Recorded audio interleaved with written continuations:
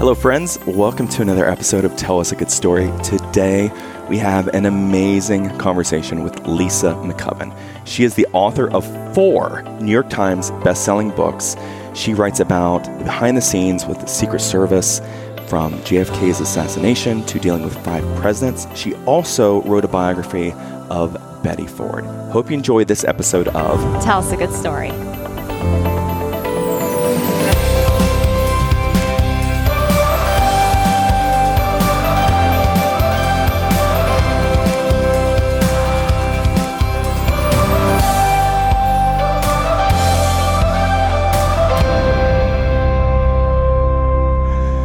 All right, Steph.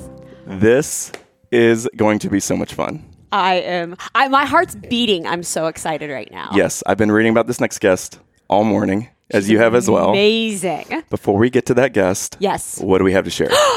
You guys, you met her where? So our book is officially out. I know we talked about it before, but we have been getting so much great feedback. We want to thank you guys. And anybody who has not purchased our book, we just want to let you know that it's out there on Amazon and on our website. And kevinandsteph.com. Yep. It's our story of healing and hope and our memoir of what we've been through over the last 15 years of marriage. Yes. So, speaking of authors, Steph, Oh, here we go. our next guest is the author of 4, not 1, not 2, not 3, 4 New York Times best-selling books. She's an award-winning journalist, the proud mother of 2 sons, and the pride of Babson College. Ladies and gentlemen, please welcome to Tell Us a Good Story, Lisa McCubbin. Thank you. Everything but that last part. There's a lot more accomplished people from Babson College than me. Well, it's about the size of Ohio Northern, where I went. So it's a private school in Massachusetts with, I think, about 3,000 students. Okay. And so when I saw that, I'm like, oh my gosh, that's like a school that I went to. Mm-hmm. So that was very cool. So Lisa, I want to brag on you a little bit here. Okay, so I want to give listeners... Good morning, by the way. Good afternoon. Yes. So you're in, San Francisco? Yes, San Francisco Bay Area. Yes. Okay, and the weather's probably a little bit better there than what it has been here. Yes. It's beautiful. Very nice. Yes. I can only imagine. So, listeners, let's tell you a little bit about Lisa. If we have enough time. Oh my gosh. To talk about her. Are you ready for this stuff? Yes. On top of being an award-winning journalist and best-selling author of 4 books, she's been a television news anchor and reporter for NBC, ABC, CBS. She was too good for Fox, apparently. She didn't get to the 4th one. But she's on those 3. She hosted her own radio talk show. She spent 6 years in the Middle East as a journalist in Saudi Arabia and Qatar. And then in 2009, she had a longtime family friend, Gerald Blaine, who asked if she would help him write a book about his time in the Secret Service. That book, which was named The Kennedy Detail, JFK's Secret Service Agents Break Their Silence, became a New York Times bestseller and was the basis for an Emmy-nominated Discovery Channel documentary, The Kennedy Detail. Then she went on to write 3 memoirs with Clint Hill, who was the Secret Service agent and best known for leaping onto the back of President John F. Kennedy's limousine as shots were being fired in Dallas in 1963. She's also a professional speaker who gives presentations at corporate conferences, universities, and private groups all over the world. So at this point, I don't know what else there is to do, quite honestly. Lisa, what haven't you done? You make me sound better than it really. Make it sound a lot more glamorous than it is, trust me. That's amazing. It's really impressive. So a journalist, a author, best-selling author, public speaker, a mom, has been all over the world. That is incredible. So I never set out to do any of these things. I remember my oldest son, when he was a sophomore in college, saying, Mom, they're asking me to choose a major, and I feel like I have to figure out what I want to do for the rest of my life. And he was just so panicked about it. And I said, no, just figure out what you want to do right now and follow that. And then as long as you don't box yourself into any one thing, keep your options open, do what you love, follow your dreams, but be realistic at the same time. and everything will unfold the way it's supposed to. So that's kind of how I look at my life. I never set out to be any of these things, and it just happened. So did you start off as a news anchor? Is that where you started off in the news? No, I started off, I was one of those, out of college, I was one of those telemarketers calling you at dinner time to get you to change your phone service. So that was really? Yeah, that was my first job in 1985. The AT&T had just broken up, and so there was, remember, Sprint and AllNet. AllNet was my first job, and so I did telemarketing, and then I got into marketing, and then I did sales for a radio station, and that was kind of like my inroads into broadcasting. Was I was doing the sales part of it in Princeton, New Jersey for a radio station. And I really liked the whole broadcasting thing. And then I had kids. I was a stay-at-home mom, and I would watch Oprah. Oprah was on at 9 o'clock in the morning, and I was always happened to be feeding my baby at that time. So I'd watch Oprah, and I thought, man, that's the best job in the world. Just interview people and tell people stories. I've always been very inquisitive, and from there, I heard an advertisement to be an on-air talk show host. And let's see, where were we living at that time? I was moving around a lot due to my husband's job. We were in Bakersfield, California, and there was a radio show, and they were looking for a new on-air host. And I went and auditioned for it. I had no experience, and I got the job. Wow. And so that's kind of how I got into it. And then from there, so I did my little radio show. And then I went to the local television station and said, I think I could be a news reporter. No, you can't. That's not how it works. Yeah, that's not how it works. And so I became an intern. And I was like, I think I was 30 years old at the time. And I was an unpaid intern. And then somebody quit. The live morning television reporter. So they stuck me in there one day.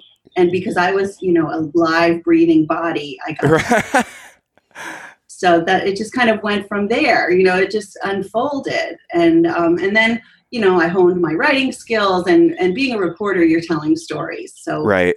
You're taking a lot of information and then condensing it down very quickly. So that's really where I learned how to write, was from those local television news stations. Oh my gosh. So one thing we've learned, Lisa, with this podcast is if I say something stupid, I can edit this out. Okay. And so to me, I say on average one stupid thing per conversation. Steph says I say 5 stupid things per conversation, but again, we're not live. So how hard is live television, especially when you haven't done it before? You're an intern, you get thrown in. How hard was that to adjust to? I loved it. It was kind of like when that light went on, I was performing, I guess. Okay. I've always been kind of an introvert. My younger sister is an actress, and she's always been the one in the spotlight. And so I'm kind of an introvert, and I was scared to death to speak in front of real people. So but I could talk in front of a camera. And so it was usually just the camera person and me. But I felt like I was communicating, and I don't know. When you have the voice in your ear, you have the producer telling you, okay, right, 30 seconds. And that just kind of got my adrenaline going. I really loved it. I really did. So how did you make it overseas? So my now ex-husband was working for an oil company, and we got transferred to Riyadh, Saudi Arabia in July of 2001. So I had been working at the NBC station in Bakersfield, California. I was the morning news anchor right before the Today Show. And I just loved my job so much. And then we got transferred to Saudi Arabia, which, of course, there are no news stations in Saudi Arabia. And so I went over there, and And then, so this is, remember, July 2001. September 11th, 2001 was a few months later, and I was in Riyadh, Saudi Arabia. Wow. So my former station was calling me saying, what's it like over there?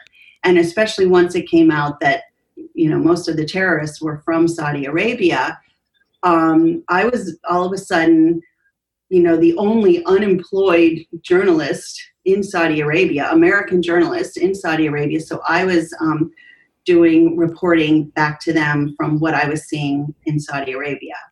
So what was it like there? It was fascinating. I bet. I had to wear the abaya, the black abaya. Always had to have a black veil to cover your hair. And I didn't have to have my face covered, but I did have to cover my hair. I had to have a driver, which I loved, by the way, because women weren't allowed to drive. Yeah. But I liked having a driver. And at first on 9/11, people were very compassionate. They could tell I was American, and strangers would come up and say, "We're so sorry what happened." But then as soon as we started, bombing Afghanistan and they saw it as a war on Islam, everything changed. And then we were pretty much in lockdown on our compound. We lived in a gated compound for expats. And actually, now that I think about it, it's kind of like what we're going through right now. We really weren't allowed to go out. I had to send the driver to go get groceries. And it became a scary time. And so we were there for about 2 years during that time. And then we moved back to the U.S. How old were your boys during that time? They were 7 and 9. And they actually, it was a great life for them because they have friends from all over the world that went to their American International School. And it was a really good experience. Steph, can you imagine going from Bakersfield, California, to Saudi Arabia, and then 2 months later, like Lisa said, no, one of the biggest events in history takes place, and it's related to right where she's living. Oh my gosh! So was your phone just blowing off the hook with request? Hey, we want to get you on camera. We need you to report. I mean, was it just nonstop there were no for you? Cameras. No, I mean, I was just by phone.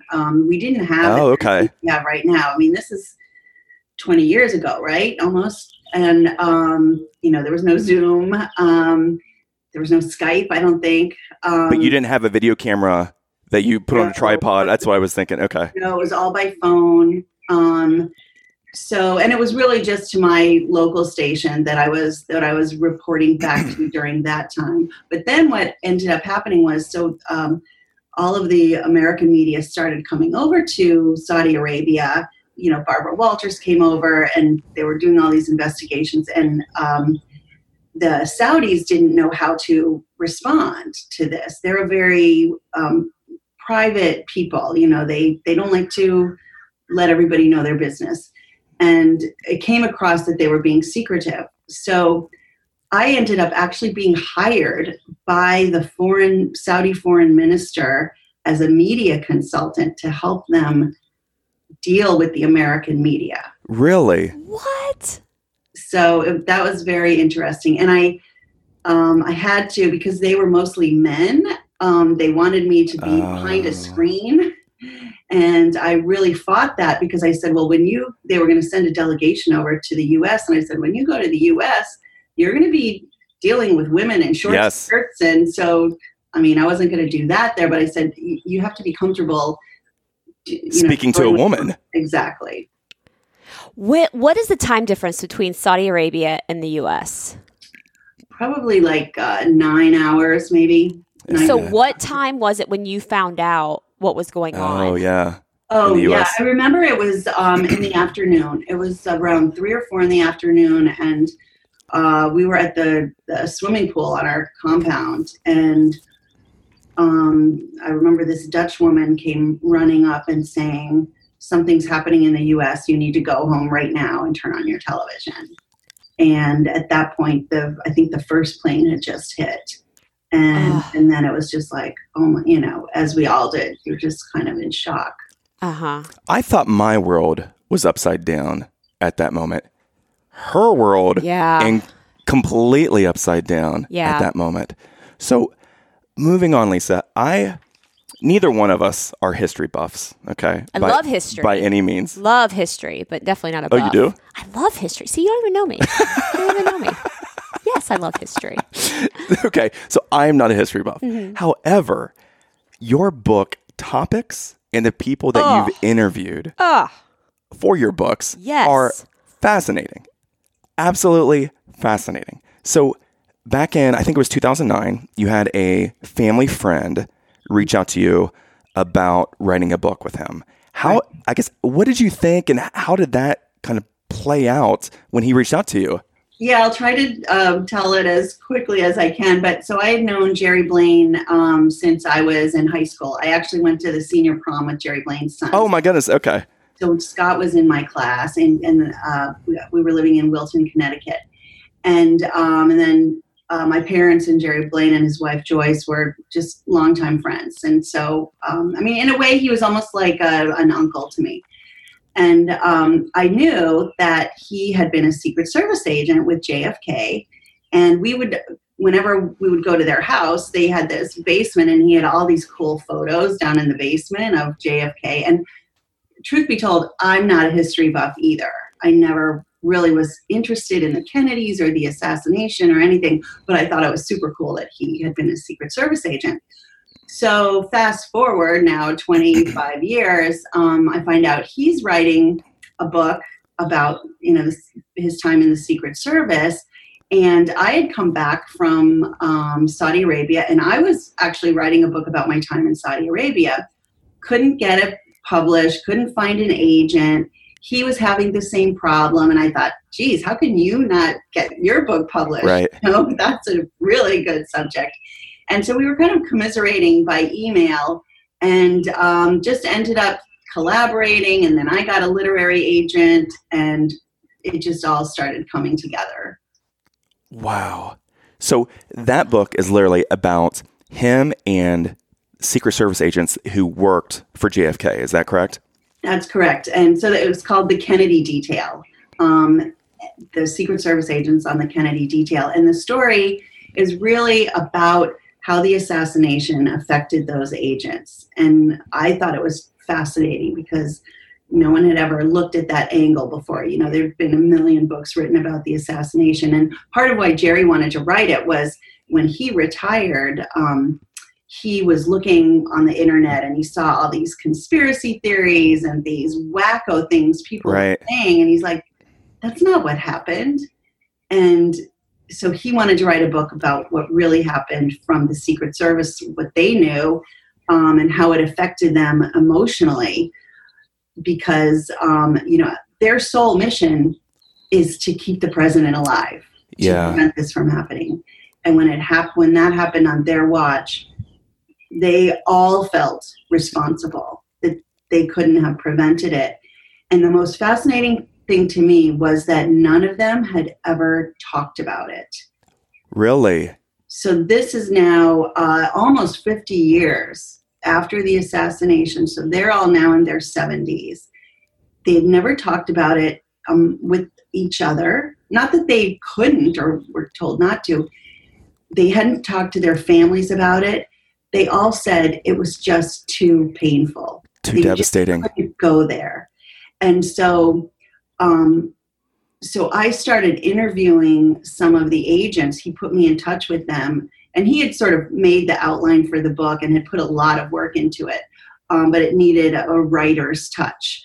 Right. And so I started calling, all these agents. And now by this time in 2009, I'm living in Doha, Qatar. So there's another 12-hour time difference. So I'm calling them like at midnight my time. But we put together the proposal. Our agent got it out, and we actually got like 30 rejections. Really? Yeah. Even with that topic. Oh my gosh. Yeah. And they're like, no, it's, another Kennedy book. And I was like, no, it's not. It wasn't until Clint Hill signed on that we Yeah. got him to agree to write the foreword. And then Mitchell Ivers at Simon & Schuster snapped it up and agreed to publish it. And then we went from there. So, yeah, it wasn't an easy road by any means. When you were talking or like interviewing these Secret Service agents, I don't know about you, but I would literally be like just this, like my hand on my chin, just like absorbing everything they're saying. I mean, I bet it was just fascinating for you. It was. I mean, it's kind of like pulling teeth, though. They don't like to talk. Right. So, and I really had to learn about the Secret Service. So I actually flew to Colorado where Jerry Blaine was living and spent about 2 weeks with him, just absorbing everything I could about the Secret Service. You know, what was it like back then? What kind of equipment did you have? Which was none. You know, they used hand signals. Really? To communicate with each other. They had old World War II radios that they were using. There were 40 men protecting the president and his family. 40. Wow. So that was 3 shifts. So you'd only have normally 5 to 10 people on each shift when you accounted for people doing advances. So literally 5 to 10 agents around the president as he's traveling to Berlin, to Paris, all over the world. They were really strapped At all times. So when, like, say he was traveling to Berlin or somewhere, would they bring all 40 or like, no, you have 5 to 10 agents for that entire trip? No, they would bring the majority of them, and because they work in shifts. So they would do 8-hour shifts, which really ended up being 16-hour shifts because they were always so short-handed. Oh, man. Double shifts all the time. That was fascinating to me, just to learn the sacrifices they all made. But every single one of them loved their job. They were all patriots. Most of them had served in the military. Yeah. You know, it's just, they're the greatest generation. Mm-hmm. Amen to that. What was the age range with these guys? Well, so when they were serving, right? When they were serving, yeah, probably. The youngest was 26, and then probably went up to about 45 or 50. Okay. Wow. But like the supervisors were maybe 50. Lisa, I can't imagine the stress that I guess I would go through being in that particular role. And as you were talking, it reminded me of a buddy of mine who was a childhood friend. I'd spend the night at his house. His dad had served in Vietnam. And he'd always told me, like, listen, don't ever ask my dad about Vietnam. Like, that is the one thing he does not want to talk about. So with you, it's kind of the same scenario. When you go to interview these Secret Service agents, again, it's something they don't want to talk about. How did you get their trust, right? How did you tread lightly that they would open up to you at the age of, 70? Well, a lot of it was Jerry Blaine, because we had this long-term family friendship and he knew my family and he knew he could trust me. I wasn't just somebody that was going to, write something scandalous. Right. He really trusted me. So then he would convince these other guys that I could be trusted. So that's how I got in the door, really. But so when we were, putting this all together, right, getting the scope of the book together. And remember, I didn't know anything about any of this. I really didn't. And so then I learned about Clint Hill. And so I said to Jerry, well, is Clint Hill still alive? Yes, he's alive. He lives in Alexandria, Virginia. And I said, well, I'd really like to talk to him. And Jerry said, oh, he doesn't talk to anybody. Really? He had basically been a recluse since he retired from the Secret Service in 1975. He had, come out a little bit, but he really just didn't talk to anybody. And so I said, well, Jerry, see if you can get in touch with him. Let's see what we can do. So he agreed to meet with me in August of 2009. I went to Washington, D.C. And I set up a room in the Hay Adams Hotel, which is across the street from the White House. And the first thing he said to me was, the only reason I'm talking to you is because Jerry Blaine said I could trust you. I don't talk to anybody about that day ever. Really? I was kind of like, goosebumps. Oh, nice to meet you. My name's Lisa. Yeah, so, okay. And he gave me 2 hours. And so I was just very, cautious. I tried actually not to ask him about the assassination because he told me he didn't want to talk about it. So I asked about other things. So by this point, I kind of knew the story of the Kennedy administration and different things that had happened. And one of the things that I honestly hadn't known, and I think many people probably don't know, is that in August of 1963, Jackie Kennedy had a baby, their third child, named Patrick Bouvier Kennedy. He was born on August 7th, premature, and he died 2 days later. Oh, wow. And then 3 months later, her husband is assassinated. Okay, so she lost this baby, was devastated, and she's a public figure. She's, the whole country was excited for a new baby in the White House, and then it was just so tragic. And so I asked Clint Hill about that because he had been Jackie Kennedy's agent. So I asked him, well, tell me about when Patrick was born and died.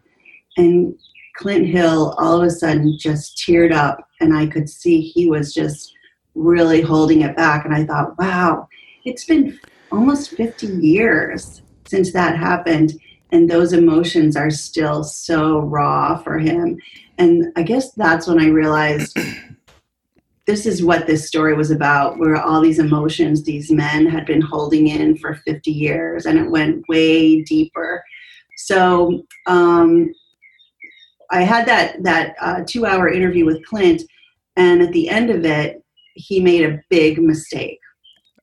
He said, okay, time's up. Okay, well, thank you very much. And I go, just in case I have any follow-up questions, could I get your phone number?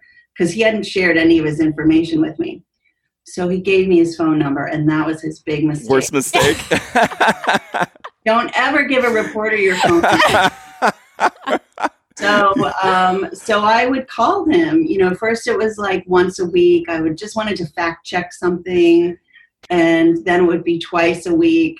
And then after every one of our phone calls the next morning, I would get an email from him where he was outlining exactly what we talked about. He wanted to make sure I had all really straight.